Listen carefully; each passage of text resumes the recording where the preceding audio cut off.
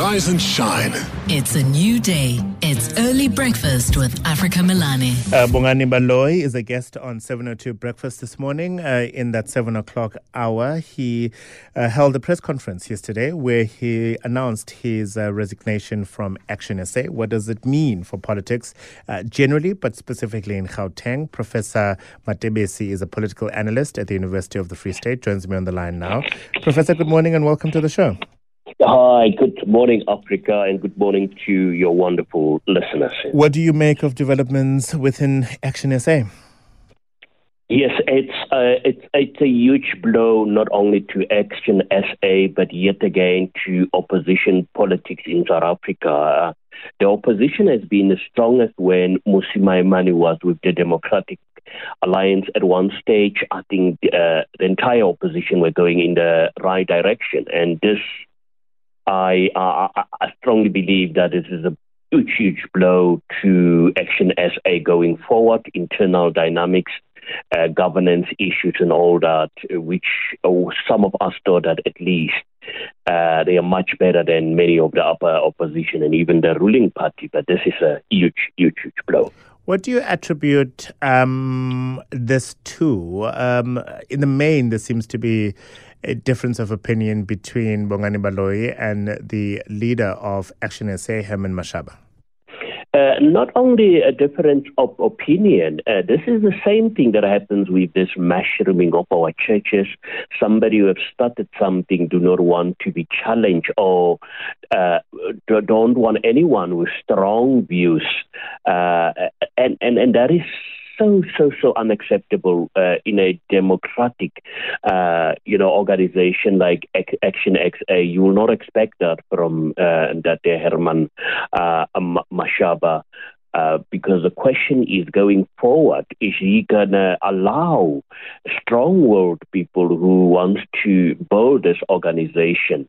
And that, for me, is really worrisome. Indeed.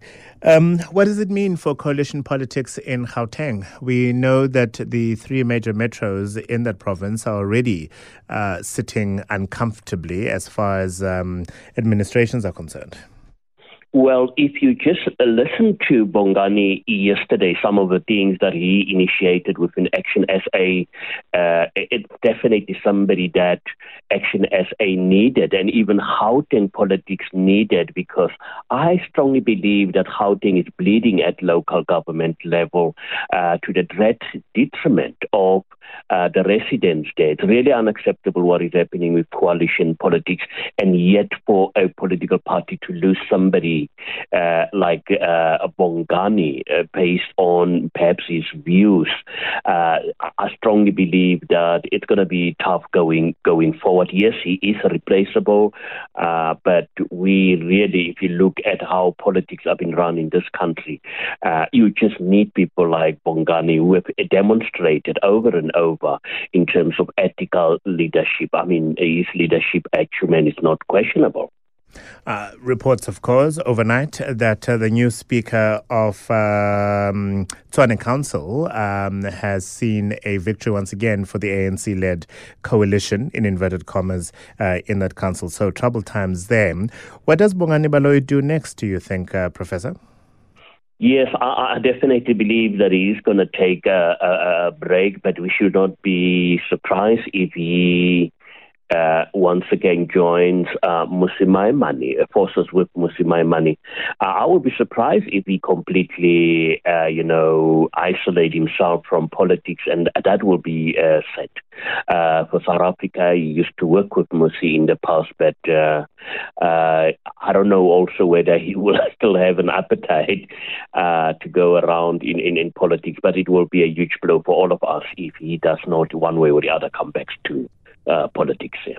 Does John Steenhuisen send him a message and say, "Dear lad, do you want to have a cup of coffee"? Well, that is a possibility, but I strongly believe that Bongani will not want to go that route.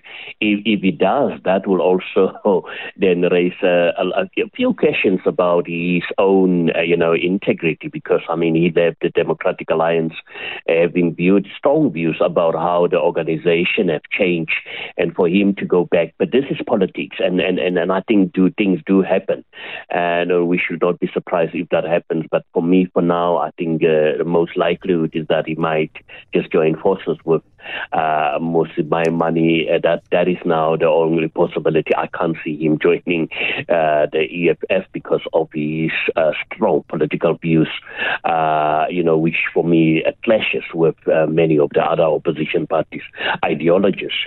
No, for sure. Bold One SA, of course, being the movement that Mmusi Maimane will be contesting the general and provincial elections under that banner next year. Let me ask this. What sort of constituency does Bongani Baloyi come with? He was probably Midvaal municipality's most successful mayor in the 2 terms that he served there.